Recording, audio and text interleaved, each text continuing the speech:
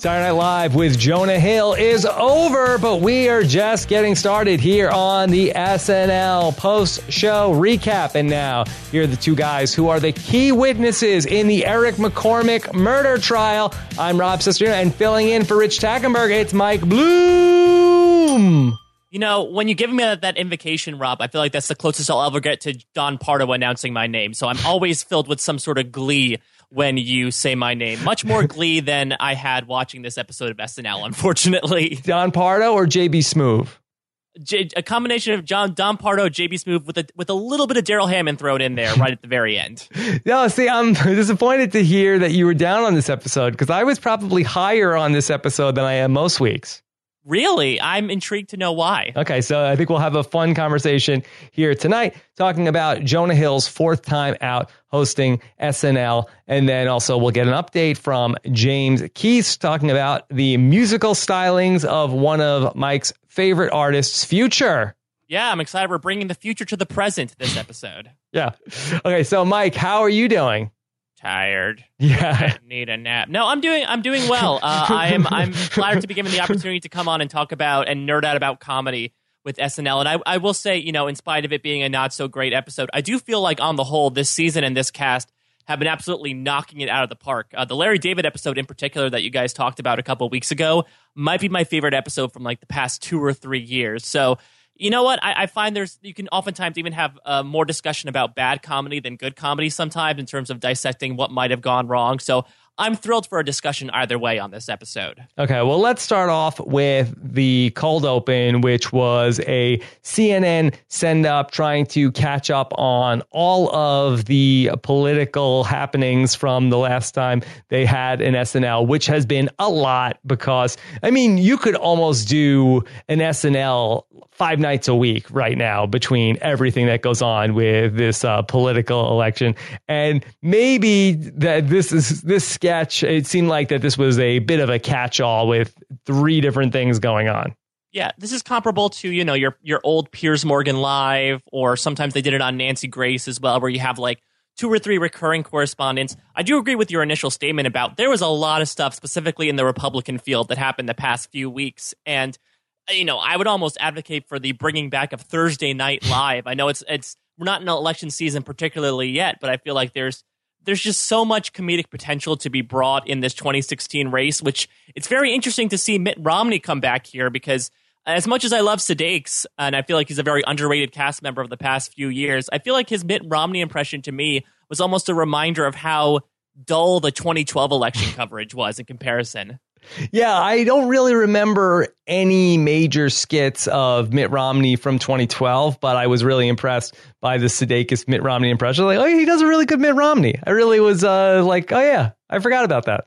Yeah, and I'd forgotten that, you know, in spite of Mitt Romney not kind of being a blasé candidate overall, I think Sudeikis was actually able to create some sort of character out of him, and he was able to bring that in here a little bit, you know, talking about how he was swearing and saying sucker and praying for forgiveness from Joseph Smith, and, you know, providing very just white, bland American terms. I had forgotten, as you said, for the past 4 years, what Jason Sudeikis as Mitt Romney was.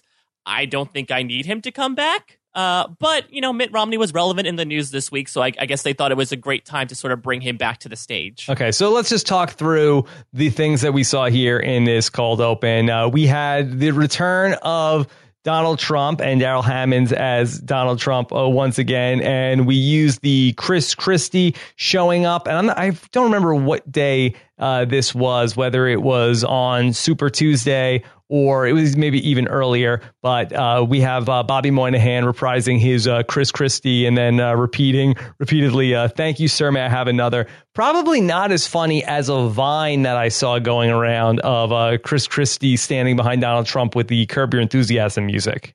Yeah, I think I saw that too, and I thought that was just amazing. Though, you know, this is something that SNL sort of has to check off all the boxes on, even though, again, they've been away for a few weeks. This is something that they have to address, and I thought it was a pretty good attempt. I do like Bobby Moynihan's Chris Christie as well. And, you know, we got a little bit of a catch-all with Trump, even in this segment, with him saying, you know, P.S. America, I've got a great, huge, large dick, which will be talked about more in Weekend Update, obviously. But it seemed like they tried to get in as much Trump stuff as possible in that truncated, like, 2-minute segment. Yeah. Hillary shows up with Kate McKinnon, or as Kate McKinnon shows up as Hillary, and she's talking about all the people that are sitting behind her. They were all punched in the nose at a Trump rally, which was funny. Not any major laughs, I felt like, with the Kate McKinnon Hillary here. No, Hillary's best, or Kate McKinnon's Hillary is best when she is a little manic. Here she wasn't terribly manic as much as she was excited. We did get a little bit of shades of her previous characterizations when she talks about how she bought a stormtrooper coat in celebration. And I did notice, I was looking at the back saying like, wow, there's a lot of minorities behind Hillary. So I'm really glad that she did point out, just like I brought these 10 black people and one Muslim person behind me tonight on this stage. So I agree, a little bit of a more mild-mannered Hillary, especially since the last time we saw her, she was singing I Can't Make You Love Me while popping out of tables in a restaurant. But it's still a welcome appearance, in my opinion. Yeah. We had another Ted Cruz sighting. Boy, SNL is really hard on Ted Cruz.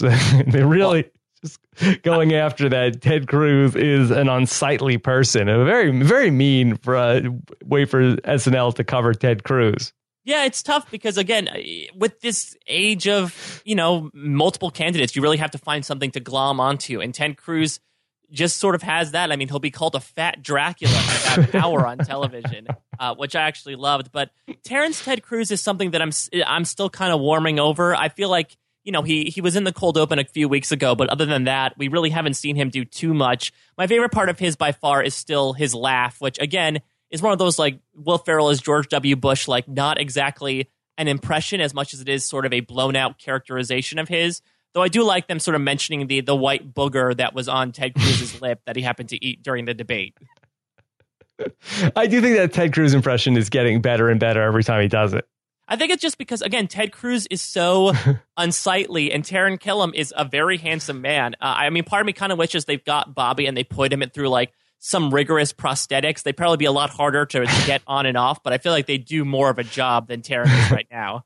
Yeah, and then we have the probably longest piece with Mitt Romney, and again, very excited to see Sudeikis back there. He had some really great lines about the not saying the racist and sexist things. We imply them. He talks about how Donald Trump is a fool, and ultimately, does he think that his words had an impact on anybody? No, it probably helped him. Yeah, again, I like the appearance. I don't know if we need to see it yet again, but I think I saw around the internet that once they saw Mitt Romney was in the news again, people were wondering, was Sudeikis going to come back? So I'm happy that he was able to grace the floors of Studio 8H for an evening. And hey, not to spoil the good nights too much, but Rich, you can sleep soundly tonight. He did stay all the way through to the end of the night. So he is a good alumni in that perspective. Okay, let's get into the monologue and the return of Jonah Hill. Mike, are you a big Jonah Hill guy? So Jonah Hill on SNL is really interesting to me because I was thinking about, in preparation for this podcast, his previous appearances, and this was his fourth. Oh, not 4 1/16, along with Melissa McCarthy. He appeared in 2008, 2012, and most recently in 2014. And I was trying to think about, what are some notable Jonah Hill on SNL sketches? And outside of that one kid, Adam, the Benihana kid, I didn't really think of many. And it made me think that, Jonah Hill's a comedic actor. He's very game. And I feel like even in this episode, he was totally game for everything that was thrown at him. But there just weren't too many memorable things that were written for him. Or at least it seems like there's a running theme on SNL where the running Jonah Hill sketch seems to be, let's have some sort of straightforward situation and then completely humiliate Jonah Hill's character throughout. And that's going to happen several times throughout this episode. But going in, I was like fairly excited because, again, he's a comic actor and he knows how to deliver lines. But starting off with this monologue definitely got us off on the wrong foot here. So there was some interesting things in the monologue. And again, it does seem like that there are a bunch of things sort of spliced together, which we always feel like is a sign that they didn't have one really good idea. So they said, okay, let's just try a little bit of everything. And we started answering questions. What was with the very tense conversation between Kyle Mooney and Jonah Hill that prompted Jonah Hill to say to Kyle Mooney about how I really love your videos. They remind me of how much I miss Andy Samberg. Yeah, so this was a weird way to even start out the monologue when he comes out and he's like, he just jumps into basically lampshading. I'm not here to promote anything. You know, he said he was in a brief role in Hail Caesar, but pretty much he's done nothing around this time period. And so it is interesting to jump right to Kyle asking, you know, what are you doing here? And then have them sort of fight. I feel like, as you said, if this was the entire monologue, it would have been drawn out with a few more questions. And I would have liked that a lot more than, you know, Jonah Hill trying to seriously rap with Future. As much as a nouveau idea as that was, and I'm all for, let's not do the song and dance, let's not do entirely questions from the audience, you know, let's try to jazz the monologue up a little bit. It just felt, as you said, very disjointed, like we're cobbling together two completely different monologues into one cohesive 5-minute piece. Yeah. Overall, not the most exciting and or memorable monologue from Jonah Hill, but, you know, we move on. Yeah, absolutely. I mean, I would say, do you think, can you remember off the top of your head, is this the worst monologue we've had? Not worst non-Trump monologue we've had so far this year? This year? I don't know. This season, yeah, I should say. I mean, didn't think it was brutal. I mean, I feel like that there are many more monologues that I'm like, I just can't wait for this to be over, as opposed to this, which I felt like was just not super memorable, as opposed to something that was actually bad. Yeah, I would still put this above, you know, Jim Parsons' disastrous monologue from last season, but I would still call it sort of bottom of the barrel here. It wasn't cringeworthy. It was more so just me looking at my watch saying, okay, what's going to happen next? Yeah. Again, I think there was a couple of funny moments between Jonah Hill and Future, but I can understand if it's not really your thing. So then we had a sketch, which were a commercial, which turned out to be, the card was racists for Trump at the end. And Mike, I really thought that this was a really inspired ad with a very clever misdirect that's revealed in the middle. Yeah, I love the setup of this where it cuts to, you know, 6 different people and how for each of these 6 different people, they show how they are a bigot or a racist. I think some hit and some missed. You know, you definitely want to try to heighten as you ascend through these different people. And so, you know, you have Taryn do the arm move with the Nazi armband. I thought that was great. Vanessa's ironing a KKK hood. That's great. I feel like Bobby painting the white power on the house might have been a little bit of a step back. I didn't feel like that was as extreme as, for example, Kyle Mooney using wood to burn a cross. I also liked the inclusion of Steve Harvey's picture on Aidy Bryant's conspiracy board. Mm-hmm. So the one thing I will say is that, so I really like this commercial parody as well, but I don't know. It's tough for me personally to sort of look at this Trump humor because, again, you have to say, guys, 4 months ago, this guy was on your show. You know, you can try to save face with the American public as much as you want to by making fun of this guy. But the fact is, you might be kind of part of the problem in having your network comply to have him host your hour-and-a-half show a few months ago. Yeah, but in the news this week was when, you know, Trump was asked about the whole David Duke thing. So I think it is sort of topical now. I think that there were certainly everything with the wall at that point in time was known back in November or October when he hosted the show. But I think that this is really in the news right now, where he had that interview where he wouldn't disavow, at least he claimed that he could not hear them with the other groups or with the earpiece.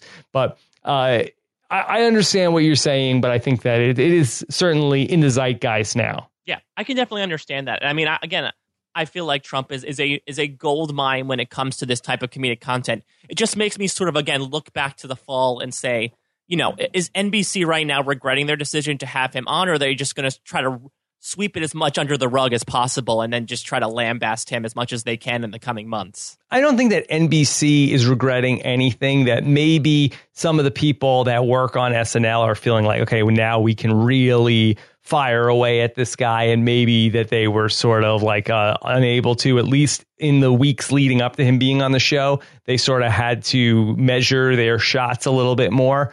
But now clearly the gloves have come off. Yeah. No, the gloves are off. They are returned to the store. They got their refund, and they are spending their money wisely on anti-Trump propaganda at this point. Yes, the gloves have come off. And the gloves for Donald Trump, we don't need to talk about what size those gloves are. No, I don't know if they're the same size as OJ's Believe gloves. me, they're fine. They're fine. The size of the gloves, they are not a size small. Trust me. Definitely not. Trust me. Okay.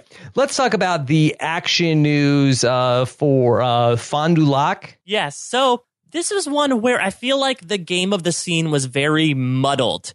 I was trying to figure out, is the game that they all have funny Midwestern accents? Is the game that they're all incompetent at their job? I feel like they were juggling a few different things. And I feel like there were like little nuggets of a sketch that could have been taken out and could have made a great sketch. I would say overall, my thoughts on this episode is that it almost feels like an unsalted or an overly salted meal. In that, if you scaled it back in terms of the seasoning, like it would taste pretty good and you'd enjoy it. But if you add in too much time, you added too much characters, et cetera, it becomes overly salty and it leaves a bad taste in your mouth. And I really enjoyed parts of this. The highlight might have been Taron Killam as the old man reading the lottery numbers. But that being said, I think there was like too much going on in this sketch, in my opinion. Yeah, I actually did like this, and I think that maybe this might have been one that we file away under more fun than funny. But I felt like that they established a world, and then we really got to see what it was like for all of these characters to live in this world. And I don't know if there is like a clean, I can tell you exactly what the game in this scene was, but I would think that to me, it was just a little bit of a window into a world where the news is not taken as seriously. The local news does not have the gravitas that it has in a major market. And people are sort of very leisurely going through their job there in Wisconsin, going through the news. So I did feel like that all of the characters I thought were all very fun in this scene. Yeah, I'd agree. I think you can pick out certain lines and parts of the sketch that I really liked as well. I loved cutting to A.D. Bryant as Barb, like this sort of field correspondent, and then it just turns into this conversation where Cecily's just telling a story about talking to somebody, and then they say like, "Okay, thanks, Barb," and it turns out Barb didn't say anything. Yeah. I love the stories that they told as well. Again, they were very character-based, which I thought just spoke perfectly to that individual game of the scene. I was also I liked, but was also simultaneously confused by the alternating mugshots of Bobby Moynihan as the sex offender, who I initially thought it was Stephen Avery at first. I was thinking like, okay, Wisconsin, arrested man, we're thinking about, making a murderer type of thing. But it turns out that I guess he did like a photo shoot or something, because they kept referring back to him and he kept being in different photo poses, which was a nice detail, I thought. Yeah. So I thought it was a pretty fun sketch that probably won't be brought back, but it was at least they tried something there. Okay. Let's talk about one of back in the day, we'd call this a digital short. I don't know what we call it now other than a pre-tape piece. This one is called The Champ. And it is another story which takes a bit of a misdirect about halfway through, after Jonah Hill comes back from the wrestling match. And then there is a local news story about how everybody just had to pretend that he was the winner to make him feel good. Yeah, so this was one of those sketches that I feel like if you cut it off after the first minute, after Cecily Strong says, "And in the news today, our star wrestler was purposely lost to the biggest loser in school," and they did a couple things about that and ended it, I feel like it would have been perfect. But then they sort of dragged it on. I thought the setup to the reveal was awesome. They took their time. They did this entire, it was definitely channels of Friday Night Lights. Mm-hmm. And then to have Cecily sort of give the big reveal was fun. A couple things I didn't like. I wasn't sure about Keenan playing the Hispanic janitor. I think David Ortiz is the limit, I'm going to say with Kenan Thompson playing other races. I did like the details about how he was a loser with the pumpkin with the little hole. Very small. And this is the first time that we're going to, surprisingly, the first of a couple times we're going to be talking about how Jonah Hill's character poops his pants and leaves his pants in the trash. So I like those types of details, but then I feel like they were running out of steam a little bit. They had to go back to the janitor for some reason, which I felt like... They probably didn't need to go back to the janitor the second time about how he thinks he's my friend, he's my best friend, but he's not my friend. Yeah, and I thought the twin murder next door by Will and Grace's Eric McCormack was that sort of SNL brand of random funny, but I don't know if it necessarily fit into this sketch, you know? Like, I feel like if they had just said, like, why is this the top story? You know, there was a robbery tonight. It doesn't need to be so hyper randomly specific. Though I did like Cecily's last line of, you know, and also in the news, it's twins that were murdered by Eric McCormack.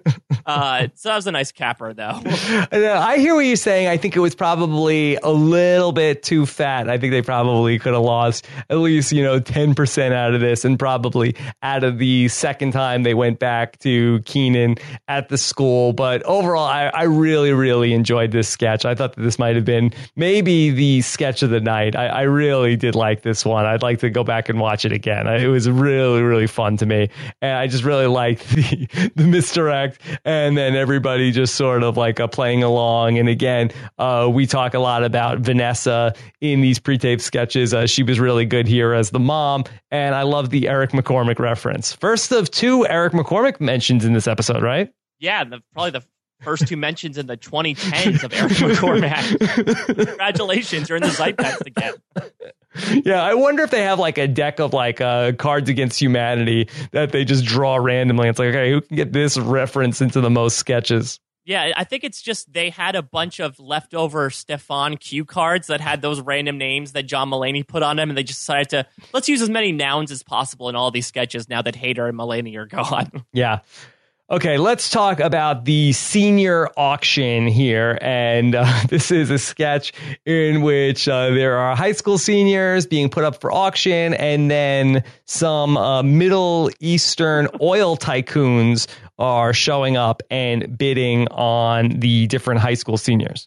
So again, this was another one that I felt like could have been cut off like halfway through. I thought the randomness of having Jonah Hill play this representative to the Sultan of Qatar and sort of explain why he needs the emojis with their hit song, I Got a Crush on Kevin, to perform for the princess. I thought that was like very fun. I thought there was a nice little sub game going on with Beck Bennett saying, well, I don't want my daughter to go. And he says, I'll pay you $500,000. So I like that stuff. I feel like when we move on to the Dem Boys Do Dunks, I feel like we're just playing the same thing again. Even when you add Taron Killam in there, I didn't feel like the sketch necessarily went anywhere. So again, this is one that I feel like was also a little too fat, though I did like the first half of it. If I could channel Rich tonight, I think this would be my boy of the night, because I did not even understand the concept of this sketch of like, you have, okay, the emojis are some high school group, but they have a hit single on YouTube, which is so popular that there are wealthy families in the Middle East that are watching these videos and want the emoji. Like, you would think that with this amount of money, they could attract any musical act to come there and play for them. But this band is such a breakout on YouTube. They want the emojis. And in this same high school auction, also there is a Vine phenomenon breakout of Dem Boys Do Dunks. What is this? The Amazing Race 28? How is it possible that there are these social media superstars all at this high school? Yeah, they're breeding them at this point in this high school. I agree. I think it was also a little clunky given circumstances at the beginning of the sketch when A.D. Bryant basically had a wall of text saying, hey, here are these three people. They produced a video that had 300,000 hits, but we're not going to see it. And I understand you have to sort of set it up for the concept. But yeah, again, it's weird that I agree that there was also another, quote unquote, internet superstar group that exists in this high school as well. I do like the capper of 80 saying, pointing out, well, now our senior carnival's budget is $6 million. But again, I feel like I personally think this scene had legs for the first minute of it, and then those legs completely fell off afterwards. Yeah. So overall, I feel like I was out on the Oak Ridge senior auction. Okay. Let's talk about our first appearance of Future in the night, or at least our first solo shot of Future after he performed with Jonah Hill. And let's turn it over to James Keys, who earlier tonight had this to say about Future and his musical stylings on SNL. Hey guys, sorry I'm not able to be there tonight, so I'm here sending a message to the future about Future. So Future, the rapper from Atlanta, had a big SNL this week. He was all over the place. He was performing Jumpman with Jonah Hill in the monologue. He was showing up during Weekend Update, and he was inviting friends along for his performance. Future's sort of the most popular underground rapper in the world, I would say, right now. So he's not a household name in terms of the Saturday Night Live audience necessarily, but he did have 3 #1 albums in the span of 7 months, fairly recently. So it came on to do Low Life off of his most recent album, Evil, and brought The Weeknd along. I think The Weeknd might be living at Studio 8H these days. Maybe he just crashes there when he's in New York, but he's certainly happy to show up on other people's music appearances on Saturday Night Live, and it was a welcome appearance. I thought they both did a really good job. I really liked the live band, and Future as a rapper has really good control of his auto-tune in terms of live performance, which is something that Kanye struggled with a few weeks ago.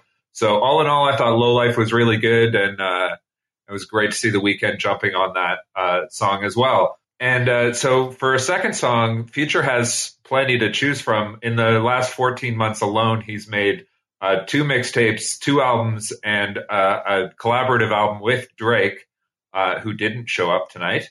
So he has plenty to choose from. For the second song, he went with March Madness from last year's album, 56 Nights. This is a song that actually Kanye was advocating for getting some Grammy attention for Future and for this song, March Madness, on Twitter, and calling out the Grammys for being out of touch because Future wasn't nominated. So that was the track that he went with for his second. It is one of his best songs, and it's a good showcase of his skills. Again, the live band was excellent, although I couldn't really hear the guitarist, but the drummer was really good.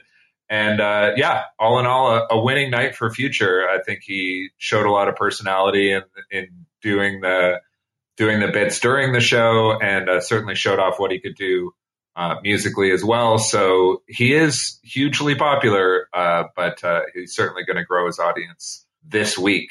I will talk to you guys next week for the return of Ariana Grande. Thanks. Talk to you soon. Who wants to shine bright like a Frankie? Next week. Oh, God. I hope people send Anthrax to 30 Rock just so we can prevent that. Come on, Mike. Come on. Well, as I do not think there's any chance he's going to be getting in a sketch. So that's good. Even with Ariana as the host, there is zero chance on a non-CBS network that Frankie Grande is getting on that stage. They may just want to amp up the security to prevent him from running onto the stage at some point. That's true. They'll have to bind him to the chair that he's sitting in. Yes. All right. So then let's talk about Weekend Update. I thought this was one of the stronger Weekend Updates of the season as well. Yeah, I thought they knocked it out of the park. I mean, there is a huge list of jokes that I wrote down just from Jost and Che themselves. I thought, as we talked about before, they had a lot of material to work with, but I felt like they were both really, running on full gas there. And I thought all the correspondents, they had middling to successful levels of comedy there. So I thought overall, again, people have been sort of meh on the Jost Che combo. I'm very much in the thumbs up category, and I feel like this is sort of something that we can serve up to really praise the pairing so far. Yeah. So a lot of stuff. Let's talk about OJ here this week. Mike, are you following the OJ show on FX? I've been trying. I mean, it's been a little bit of history to me because I was, like 5 to 7 when this trial happened. So I even missed out on many circumstances at the time. So it's been nice to look at my own little purveyance of 90s culture, especially compared to something like Fuller House. Right.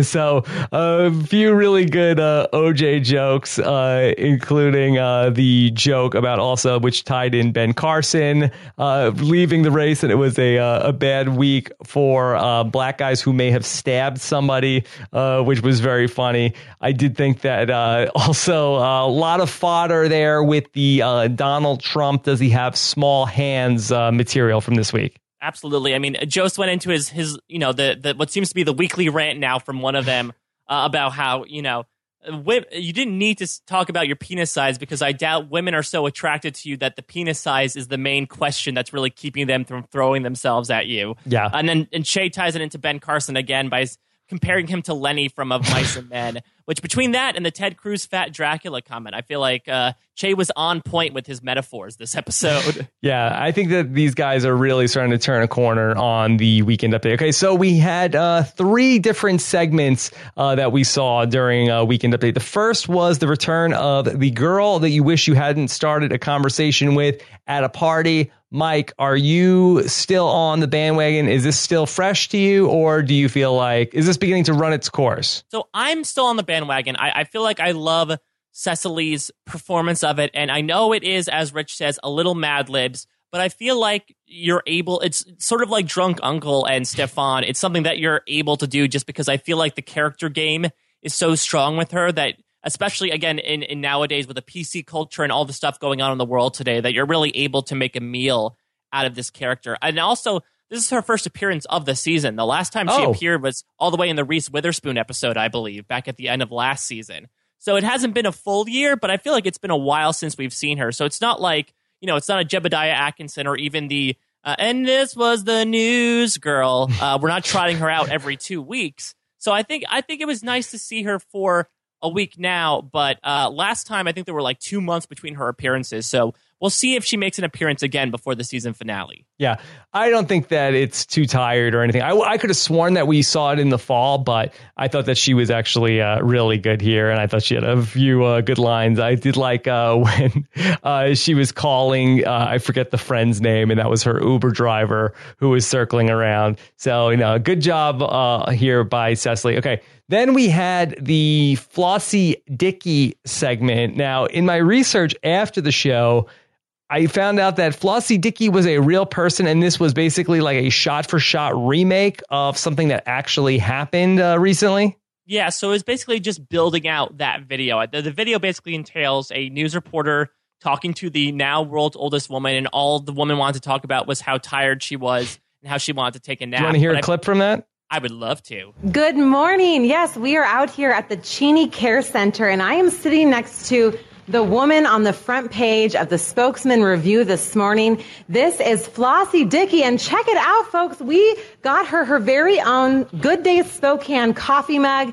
She is enjoying some coffee this morning because, Flossie, you say you're a little tired this morning. Is that right? I am tired. She is very tired. That's actually, I heard, your favorite activity to do at the center here is to take a little nap. Take a nap many times as I can. As many times. Okay. Yeah, so hard to really do a parody of that. I mean, you're basically just doing that video. But the thing is that you then take that character and you put the game in Vanessa's character, which I think they were actually really successful in doing. First, I have to sort of applaud them on this. Again, they were sort of handed this video on a silver platter, but it was a very new thing for them. They didn't have somebody come to the update desk. They actually went to a field reporter, which I know we did the joke about the guy who says it's not too bad out in the snowstorm a few weeks ago during the Jonah storm, but they don't really often. Yeah, they don't really often do that at all. So I was happy to see that here, and I thought Vanessa and Kate both did a great job. I mean, I could see Kate McKinnon play an old woman any day of the week, and I thought Vanessa Bayer, again, underrated MVP here. She did the perfect sort of straight man aggravation, especially when they keep cutting back to her. There was that delightful moment where Vanessa just kept trying to push the microphone in Kate McKinnon's face, and the microphone just kept moving around her face. I was also surprised that there was another reference to the N-word this episode, Rob. I think there have been equal references to the N-word and Jonah Hill pooping his pants throughout this episode. And Eric McCormick. Those are the big three. Those are the big three that were picked out of the hat for this week in terms of running themes. In the Cards Against Humanity game. Exactly. I also thought that it was fun how Shay and Jost were really seemed to be gleeful in ask her this one more thing. And Yeah. That was good. All right, then let's talk about, I think probably the thing that most people are talking about after this episode, the Jay Farrow impression of the black comedians meeting that was held. What did you think of this? So, I mean, on paper, it's tough to really say, this is like an update correspondent. I know a lot of people that I saw on the internet today were saying well, this is good, but I feel like this is just a way to trot out Jay Farrow's impressions. But to sort of counter that, I'll say, what are Pete Davidson and Leslie Jones' appearances? We've seen stuff before where they're very loosely tied into the subject that they're supposed to be talking about just to give their stand-up. And I feel like this is just another stand-up bit from Jay. So I put it in with the same category. That being said, I really enjoyed this. I mean, I think a lot of people forget that Jay Farrow was a very good impressionist when he was brought on to SNL. And he hasn't been able to really do much outside of Obama and the occasional Denzel. But and I don't think he's been Obama once the entire year. I think he might have been at the very beginning, but that might have been it. But here he's able to roll off Cat Williams, Kevin Hart, Dave Chappelle, Eddie Murphy, Tracy Morgan, Chris Tucker, Hannibal Buress, and Bernie Mac. I mean, Chris Rock. Chris Rock. Yeah, I think there's. I think there's a range. I think the Chris Rock was probably my favorite one. I think so too. The specificity of him crossing the fingers. Mm-hmm. Speaking of Chris Rock, I was actually pretty surprised there wasn't any Oscar talk. I know, Chris Rock definitely made a big splash with his opening monologue and his sort of stingers throughout the show, but you would think that, for being such a big thing leading up and quote unquote the biggest event in TV outside of the Super Bowl, that SNL would talk about it in at least some capacity. Well, they did an Oscar sketch that there were no black nominees a couple of weeks ago. So I guess I mean after. I mean, I don't know if there are any buzzworthy moments that happened on the Oscars. I'm just surprised that nothing was really mentioned after the fact when the ceremony happened. Yeah, I don't know. I don't know if there was anything that I saw that I couldn't remember that was a super big deal coming out of. I mean, there was so much outrage leading up to the Oscars. I don't know coming out of it if there was anything that was ripe for parody. That makes sense. All right, but the Jay Farrow thing, I could watch that all day. Yeah. I think it's a fantastic reel for him. If he leaves SNL, he just needs to show that 3 minutes, and he'll get booked in any sort of comedy joint in the world. Okay, then let's go to our first post-update sketch, which is sort of like a murder mystery / clue game that's going on of who is the killer, which turns into really a lot of talk about Jonah Hill, what he was doing in the bathroom at the time of the murder. So this is very much in line with a sketch that he did the last time he was on, which was actually, I think, the first post-monologue sketch where he was on the dating show. And it was exactly the same thing about how he clogged the toilet. I don't know why this is Jonah Hill's type, but I guess this is what we're cornered into, so we have to talk about it. I mean, I think it was fine. I don't know. I think, again, since we've seen this sketch before, it was very much plotting out the same beats. Everyone was giving their alibis, and then it turns out Jonah Hill did something embarrassing. I mean, to his credit, Jonah Hill played it off well. I do like the line about, I think Beck Bennett asked, what's happened to the bath? What's the state of the bathroom? And Jonah Hill just goes, "Oh my God, not good." So I like that. I didn't like the weird details about the geese flying by and then they died and their eyes were crossed. I feel like that might have been taking things a little too far. But I mean, it's a very well trodden path, and they decided to tread over it once again with their big boots. I was just hoping that was going to be revealed that the murderer was Eric McCormick. I think that's really what the ace that they had in their pocket. If they were doing the Z shirt type of thing from the Kevin Hart episode, they totally would have done that. But alas, they really missed the Eric McCormack three-peat there in this episode. So I really did like the setup here, and I was on board for the ride with Jonah Hill. I just felt like in terms of the logic of the scene, I don't think it was ever really explained why Jonah Hill's character was. It doesn't seem like this happens to him routinely. It was all of a sudden, I don't know if you want to say this is an act of God that Jonah Hill's character was struck with this severe gastrointestinal distress and had to flush the toilet 22 times in the span of 90 minutes.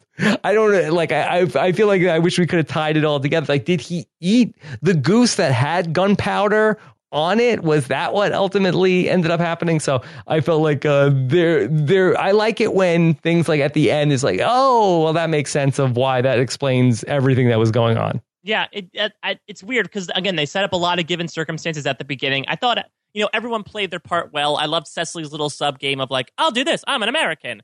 I thought that was fun. But yeah, they didn't really describe anything about Jonah Hill's character except for he clogged the toilet for some reason, and he was very angry. He was questioning God about it while he was doing it.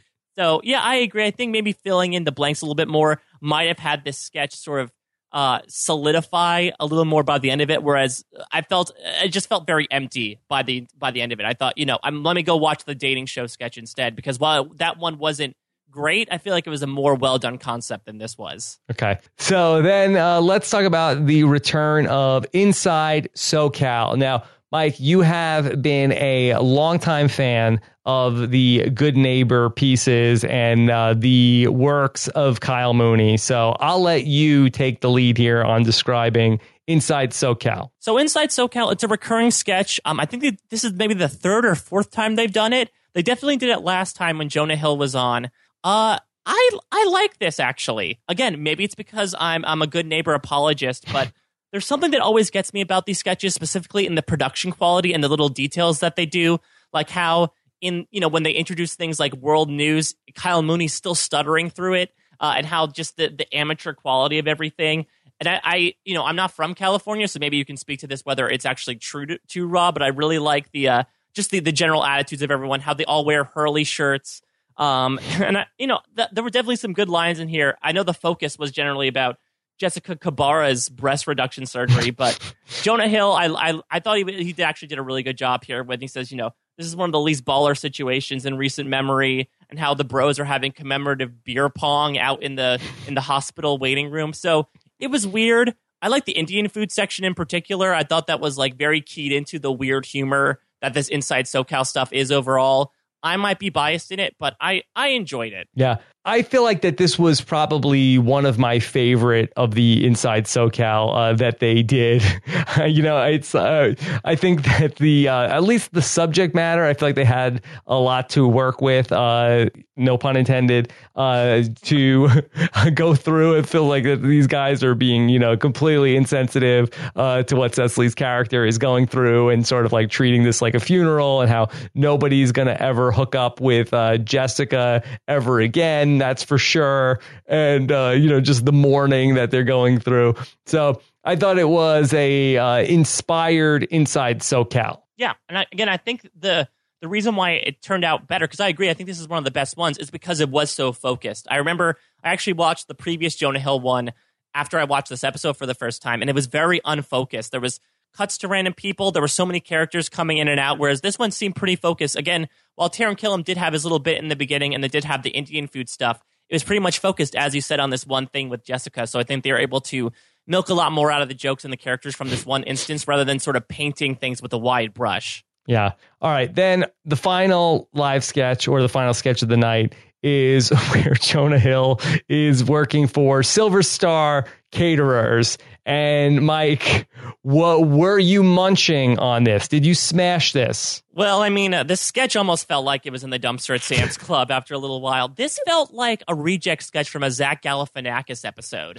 I couldn't get the sense of it, but I think, again, Jonah Hill was very game. I liked the affectations he put into his character, how he talked about how things were munched. And, granted, it is pretty racy language, but I liked the verbs that he used when he talked about the bowl of M&Ms was raped and the Italian cookies were finger banged, how he was just sort of going through the gamut. But it was just, it's a very 10-to-1 sketch. It was weird, and it didn't necessarily work, but Jonah Hill tried his best. So I have to give him credit for that. I actually did like this idea and this sketch. I think probably the raping the M&Ms was too far. Maybe I would, if they could have that one back, I think that maybe they should. But just talking about how they munched everything, they're trying to have their meeting. He's talking really loud. He's on the phone. He's like, "Hey guys, I'm on a business call here." What did you think about the turn when the person he was talking to on the phone was being mugged? Yeah, that was again like a weird. It was like an Eric McCormack-esque weird detail that they just sort of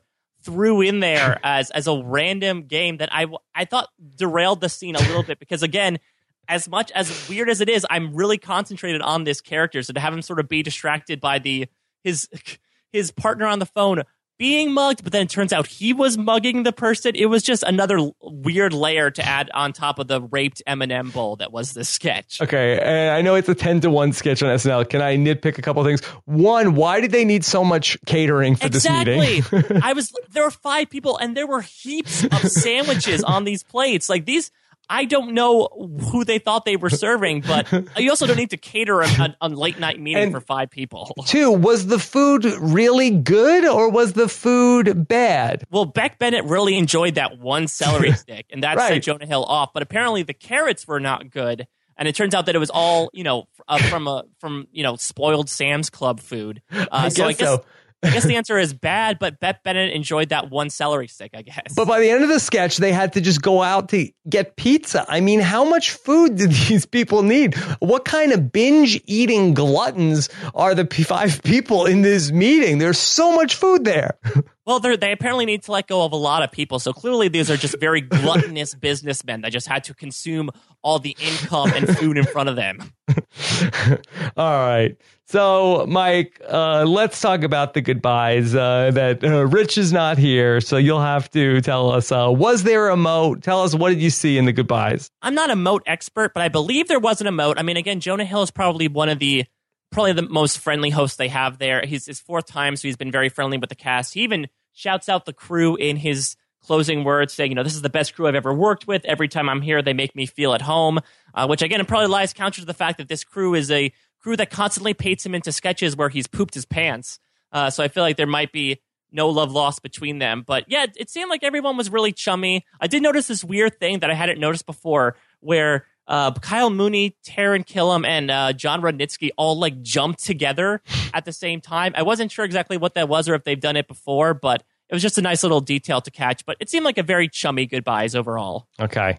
All right. Mike, talking through it, have you come around at all more on this Jonah Hill episode, or are you even more emboldened that this was a bad episode? No, I thought there were very good elements in these sketches overall. I think the problem with these sketches is that some of them dragged on for too long. Some of them added in too many weird things.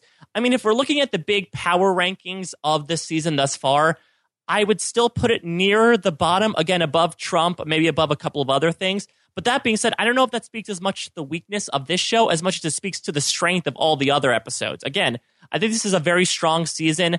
I would say this episode might even fly as a mid-range episode in some of the seasons that happened in the past couple of years. It's still SNL. I'm still going to enjoy it. Bring on Amanda Ariana Grande. Okay.